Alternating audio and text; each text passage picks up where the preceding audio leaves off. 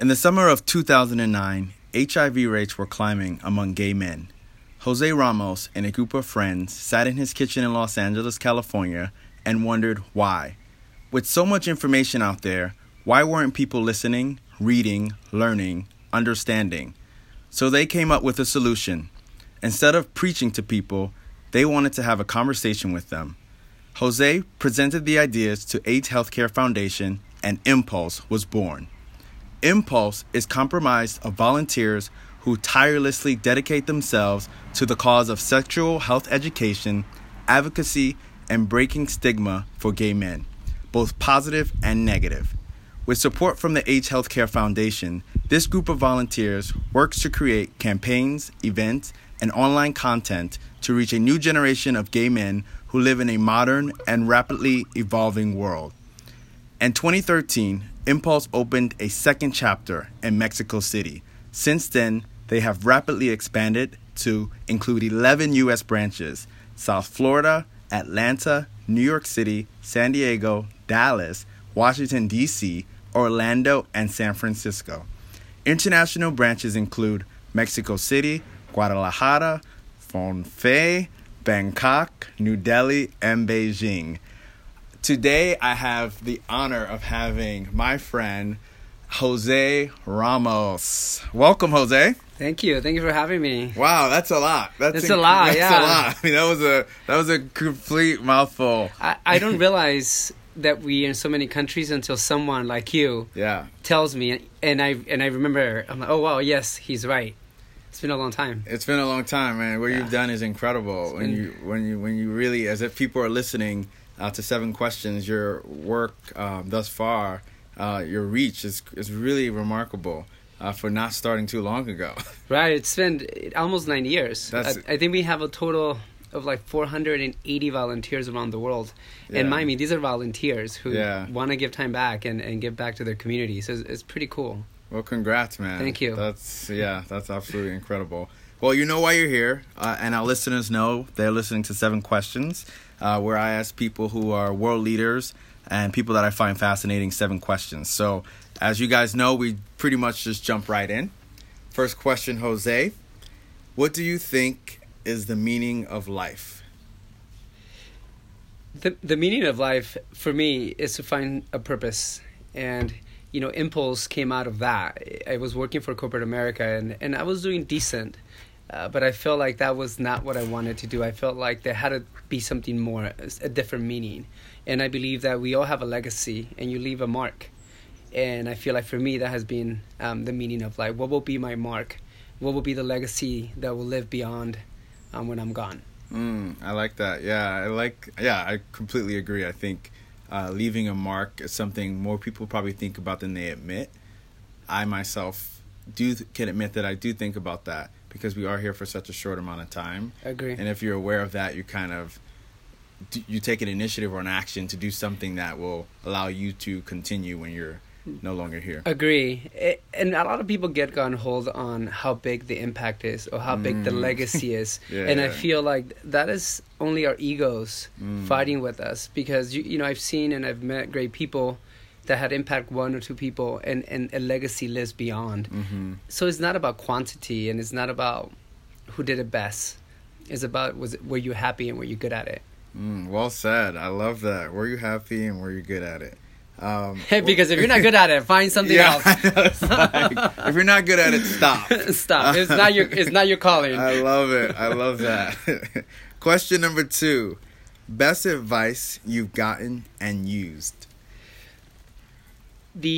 Michael Weinstein, who is the founder and president of AIDS Healthcare Foundation, has been a mentor of mine.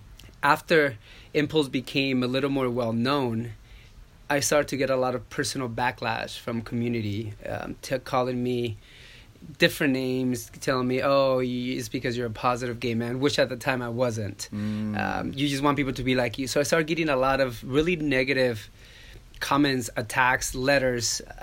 Somebody even wrote it in my windshield, died of AIDS fag. And I remember getting really upset, because this was a choice of mine to give back, and I was getting so much negative stuff from people. And I remember going back to Michael Weinstein and I was a little beaten, and I was a little bitter to our community, because here I was trying to give something back, and people were retaliating for no reason. And I wanted to give up. I didn't understand, why do I want to do this? I don't get paid. And at the end of the day, who cares? Yeah. Let gay men do whatever they want. Let them risk their health. And Michael told me, well, first of all, you need to stop listening to the noises, because the noise is going to get louder and louder as you continue in this work of advocacy and community outreach. And if you listen to them, you're not going to get far. So stop listening to the noises, because it will get louder. And then he said, and if you give up, who else will come in for you? So you have to, the price of leadership and the price to have a voice is high. And it's not all about the glam and what people see on social media, or Jose is in New Delhi, wow, and you see me with men everywhere. And, that is just a glimpse. But what people don't see is all the darkness that happens that gets you into the light. So for me, that advice was really powerful, because after that, I don't read what people write about Impulse a lot. I don't read, when we put a project out, a video, I don't really read it anymore, because I take it personal. And then you get so involved and angry, and you start just, it's not good energy. So I don't listen to the noise. And then I also don't give up in the community, even when they annoy the crap out of me. I still love them. Yeah, no, I like the third one, don't give up, because that's actually mine.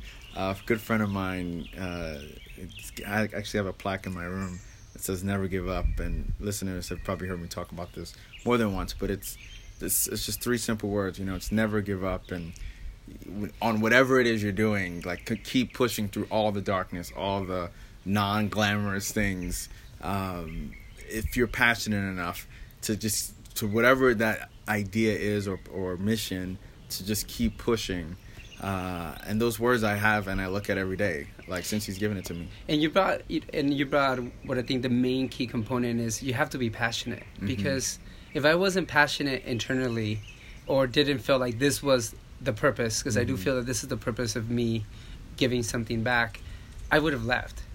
Once things get ugly, or you're in a job and it just doesn't satisfy you, you leave because you're not passionate. If you're passionate, you do fight. That's when you know you're in the right place. You just have to get through it. I love that. That's good advice. Third question. You've been through I think you've had an amazing career, and still young. Do you believe in luck?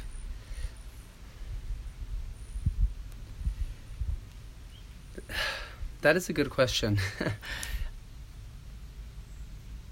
I do, to some degree. I do believe that there's things. I feel like I have really good luck, or people say that I have really good luck, but then I also have really bad luck. So something bad will happen to me, but the best scenario will come out of it. Or it will help me grow the best way possible. So I'm really lucky in very unlucky situations. But I also believe that you kind of create it for yourself, like you do so many things, and then later it seems like, oh my God, I got lucky. But to some degree you do. Some opportunities, is a matter of time, who do you know, and just luck. But what you do with it and how prepared you are to take it has to do with you and what you've done beforehand to get you there, or to make the decision that will get you to be successful or to be someone. So it is a little bit of luck, but I've seen a lot of people have that luck, but they haven't had anything else internally to get them to make the best out of it.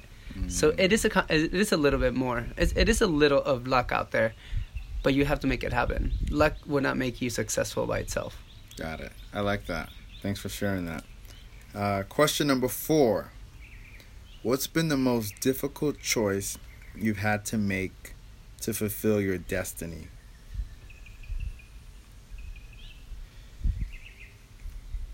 I had to deal with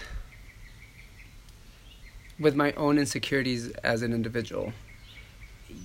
Through the process of trying to be a leader in a community and have a voice in topics like HIV, drugs, alcoholism, sex, I had to deal with my own shortcomings in some of those themes. And it took me a while for me to be comfortable in my own skin and allow myself to be human and make mistakes for me to have a voice, because I always felt like, who am I to say this if I done this? Who am I to preach when I struggled with it last night? And I had to deal with my own insecurities and my own demons before I could really take off. And once I started dealing with it, accepted it for where they were, and then tried to improve myself, not so much for the community, but for my own self, everything started to move the right direction. And I started to see so impulse insecurities were my insecurities, and they manifested through the group. And as I became strong and dealt with my own demons, impulse did it too. And we kind of grew together. Yeah, no, that's pretty cool. I think a lot of people can relate to that idea of, I almost look at it the way I hear it is, sometimes our projections on things, if we don't deal with them ourselves, they manifest over into XYZ, if that makes sense. And sometimes it's like, if I tell someone not to do something and I'm still doing it, then until I deal with that myself, at least for me, I can't be authentic, or I can't. I know I'm not giving my best if I'm telling someone to do something that I'm unable to do, and I'm not able to grow if I'm not. I'm like, how do I word this? If I'm not being true to that dictation. Which I agree with you, but we also have to realize, and I always think of a doctor who tells a client, smoking is bad for you. Oh yes, exactly. It will give you cancer. And then you go outside and then you see the doctor in the corner smoking. You're like, oh my God, look at that hypocrite, blah, blah, blah. Who is he to tell me? But I always tell people, he has his own things dealing with, right? That doesn't mean that the message that he gave you was wrong or not the right message. I love that. So we have to remember that, for example, safe sex. I've struggled with safe sex all the time. So I'm not a perfect golden child of safe sex. And I don't even know if I want to be, because then how am I going to understand people and the risks they take? So every time I will have unprotected sex with anybody, I will feel guilty. Yeah. But then, no. I mean, just because I'm telling people, own your sexuality, own your health, just because I'm having my own personal issues with it, doesn't mean that the message is wrong or incorrect. No. And we have to, you should definitely try to improve it, right? Because that's what you're trying to do. And it's okay to grow with the people that you giving advice to. Yeah. You're not perfect, unless, I think it's wrong when people, I'm a virgin, I don't do anything, I sit home and I read books, right? And they preach that, but then they're completely opposite. That is hypocritical. But being able to understand it and try to improve yourself and give feedback and advice, I think is fine. Oh, I got you. Thank you. Unless you're a God, you're probably not going to be perfect. Unless you're a God, yes. And I don't know if Jesus... I don't even know if he was... God's not here. Yeah, I mean, he's here, but yeah. I don't know any man that's God today. No. I like how Neither do I. Neither do you. Okay, perfect. We agree. Question number 5. What makes you feel most alive today? You've had all this success. You're around several countries. You've got chapters all across the U.S. What is it that makes you feel most alive? At this point. At this 2018, point. 2018, April. Right now, being able to see life at its purest level in different countries is giving me life. So right now, the experiences that I have them often. I think once a month or every 2 months I will travel to a country, through a world country, and I will experience something that is very, very impactful. I recently did Cambodia, and I went to this orphanage of children who were impacted by HIV. They were all HIV positive, from a 2-year-old girl to a 7-year-old boy. And just being able to see that how life manifests around the world gives me life, gives me hope that that we're doing my team and I are doing something great. But then there's also so many other people doing great things, and that gives me life. And it has nothing to do with the finance of it or the glam of going to different countries, but just being able to live and experience a life that you don't or you can't do here. I love that. I mean, wow. I see. It's funny. What makes me feel alive as I'm listening to you is doing this, once a week, sitting with leaders and people that I find fascinating and understanding what makes them tick outside of their everyday job or what people perceive as their job and mission. So just hearing that allows me to, like, reminds me of what I'm called to do, which is listen and learn from people like you who are making an impact. And you will see any major leader that I've met that I really respect, when you ask them, you know, what gives you life, what satisfies you, Mm-hmm. I haven't met one that says the success, the fame, the money. Mm-hmm. I think that is a secondary, you know, side effect. Mm-hmm. It's always something more emotional, more internal Mm-hmm. than financial resources. Yeah. I mean, money's not bad. Money's not bad. No, money's not bad. I think you got a few laughs there. But you're right. I think most people will say it wasn't the money that continues to make them feel alive. It's other things. And unfortunately, people find that out too late. Unfortunately. Yeah. And sometimes people, the money, you know, gets so loud that Mm-hmm. it takes over. Yeah. But then I wonder, were they really, really, truly honest leaders to begin with? Yeah. Or did they just play it until they did what they needed to, and then they're, see you later, Mm-hmm. give me the cash. Yeah. Yeah. Question number 6. What is the lesson that's taken you the longest to learn?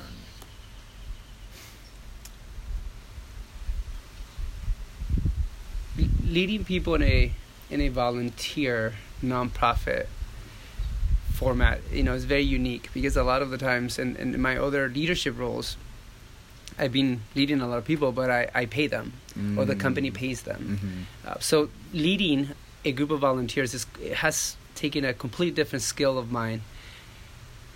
I still believe in that people want to do good. Mm-hmm. So time over time, I keep getting slapped in the face because I trust that people really come in for the best interest of really helping the community. And like anywhere else, there's people who just come for the finances. Mm-hmm. They either want to just get the money, want to use the money for their own gain. I'm still I haven't learned that 100% how to be able to just cut the plug early on, because they tend to linger, because they still think there's something good in them. Mm-hmm. And then, you know, over and over, you know, I see that there's not. So I haven't learned that lesson yet of really being able to now believe that everybody's here for the best interests of the community and the group. Wow, thank Sounds you. sad, huh? No, I'm still processing that. I'm like, went into a that's a lesson that I think people can relate to. Anyone listening, I think one of the lessons that I'm constantly trying to learn is, it just really, I always accept people as they are, but remember that people won't always respond the way you do.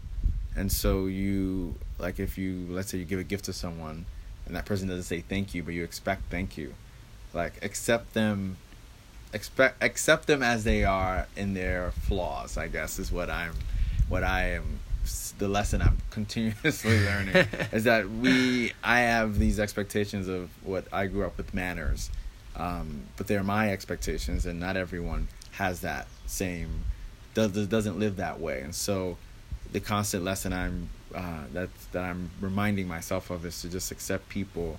Don't put too much stress on wanting them to change or recognize where they did wrong, and just accept that's who they are. I don't know if that makes sense, but it makes sense. And you know, I always think of birthdays and Christmas, right? So I went to a Christmas party last Christmas. I didn't take presents, and I got a present from my friend. And I kind of feel like obligated that I should have bought a present, but I don't buy people presents, even if it's somebody really close to me, just for the sake of buying presents. Yeah. But I feel like sometimes in a lot of interactions around our community, I give you something and we expect the same thing back. Or if I'm gonna give you a present in Christmas, I expect one too, and it's not, you know. And I agree with you. I agree. You know, we if I always tell people, do your thing that makes you happy. So if I want to give you a present, it will make me happy. I don't care, you know, what you do with it. I mean, I hope you appreciate it, but at the end of the day, I was truthful to myself. So I gave it to you with no expectations about how it's going to make you feel, or are you going to give me a present back, or are you going to give me a hug. If you have no expectation and you give and you are authentic, you will be very happy. Because people will always, if you expect, you will always be disappointed. Yeah. Sooner or later, trust me. Yep. Expect the unexpected. That's what that's my new quote. Expect the unexpected. Expect nothing. And it's just a community, we're used to it. Mm-hmm. You know, that's the environment that we live in. So it's going to take you a while, because that's kind of the expectation. Yes. Or like when somebody says, "Oh my God, you look so good today. Thank you." You kind of feel like the next thing you should say is, "Oh my God, you look great too." And it's just these fake interactions that we have because we feel like we need to. So yeah, don't. No. Keep working on it. It's a good one. Yes, I appreciate that. Number 7, Jose, we're done. I know. Wow. Done. Question number 7. What advice would you give to your younger self?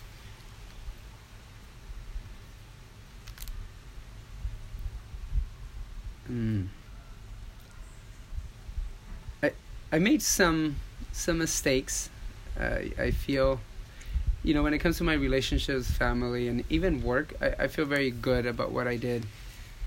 But I definitely was ashamed of some decisions that I made or some outcomes. And then instead of dealing with it, I put them in the closet for years. And they took a toll on me personally and emotionally. And I never allowed the real friends or real people connected to me to be of help.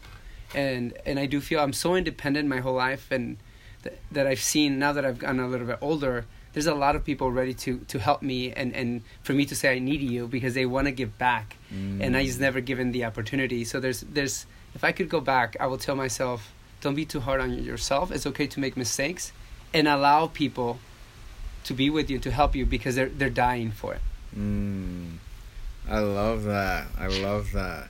I think for myself, it would be not be afraid to be. I think I was always myself, but there were parts of me that I was afraid to be. And I think I would tell my younger self to be the light that you were meant to be. What part of you were you? I think I've always known I had charisma, that I had people. Charisma. No. Okay. Yes. But I've always been told these. You know how you're told you have a great smile, or you have these things, but you don't. You bury them because you don't want to really stand out. Maybe part of me was shy when I was younger. I was afraid to stand out, and so you blend in with society for many reasons. And now I look back, and a lot of those things that I was shy about and didn't come out about, I now wish I would have owned my true self, more of my true self then, and then I do it now, but I wish I would have started then, because who knows where I'd be now. But I would tell my younger self to not be afraid, to be the light, to be who you know you're meant to be, I guess, if that makes sense. For fear of what people tell you, and parents, and all these obstacles that people are afraid to like push forward and whatever their dreams are. If that makes sense. That makes sense. I recently read this book called I Am the One. I don't remember who the writer is. Someone will look it up and get back to you. I know. I am the one. I am the one. But long story short, it just talks about how we expect for all these things to happen, right? We want the career. We want to find our true selves. We want to be married. We want to have kids, for our happiness to be complete. Mm-hmm. And the whole purpose of the book, or the whole concept, is, what are you waiting for then to be happy, to live life? Life is happening to you right now.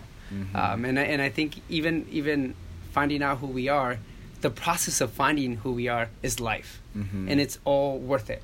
And I feel like, so don't feel like, even when we think of our younger selves, we kind of went through the process that we needed to, and that was life. Yeah. And I look back, and it wasn't all glamorous, but I was never more alive than the times that I failed, or the times that I questioned myself, the times that I went through those times. So it's just that is what it's all about. Yeah, no. So you're living really well right now. So. Yeah, no, I agree. I completely agree. I appreciate that. Well, thank you, Jose, for joining us on our podcast, 7 Questions. It's been an honor to have you. Thank you. Hopefully our listeners are more enlightened by your wisdom. And again, for all those listening, you're listening to 7 Questions, where I ask world leaders and people I find fascinating 7 life-type questions. Thank you so much for tuning in. Thank you for sharing. And thank you for subscribing. Until next time.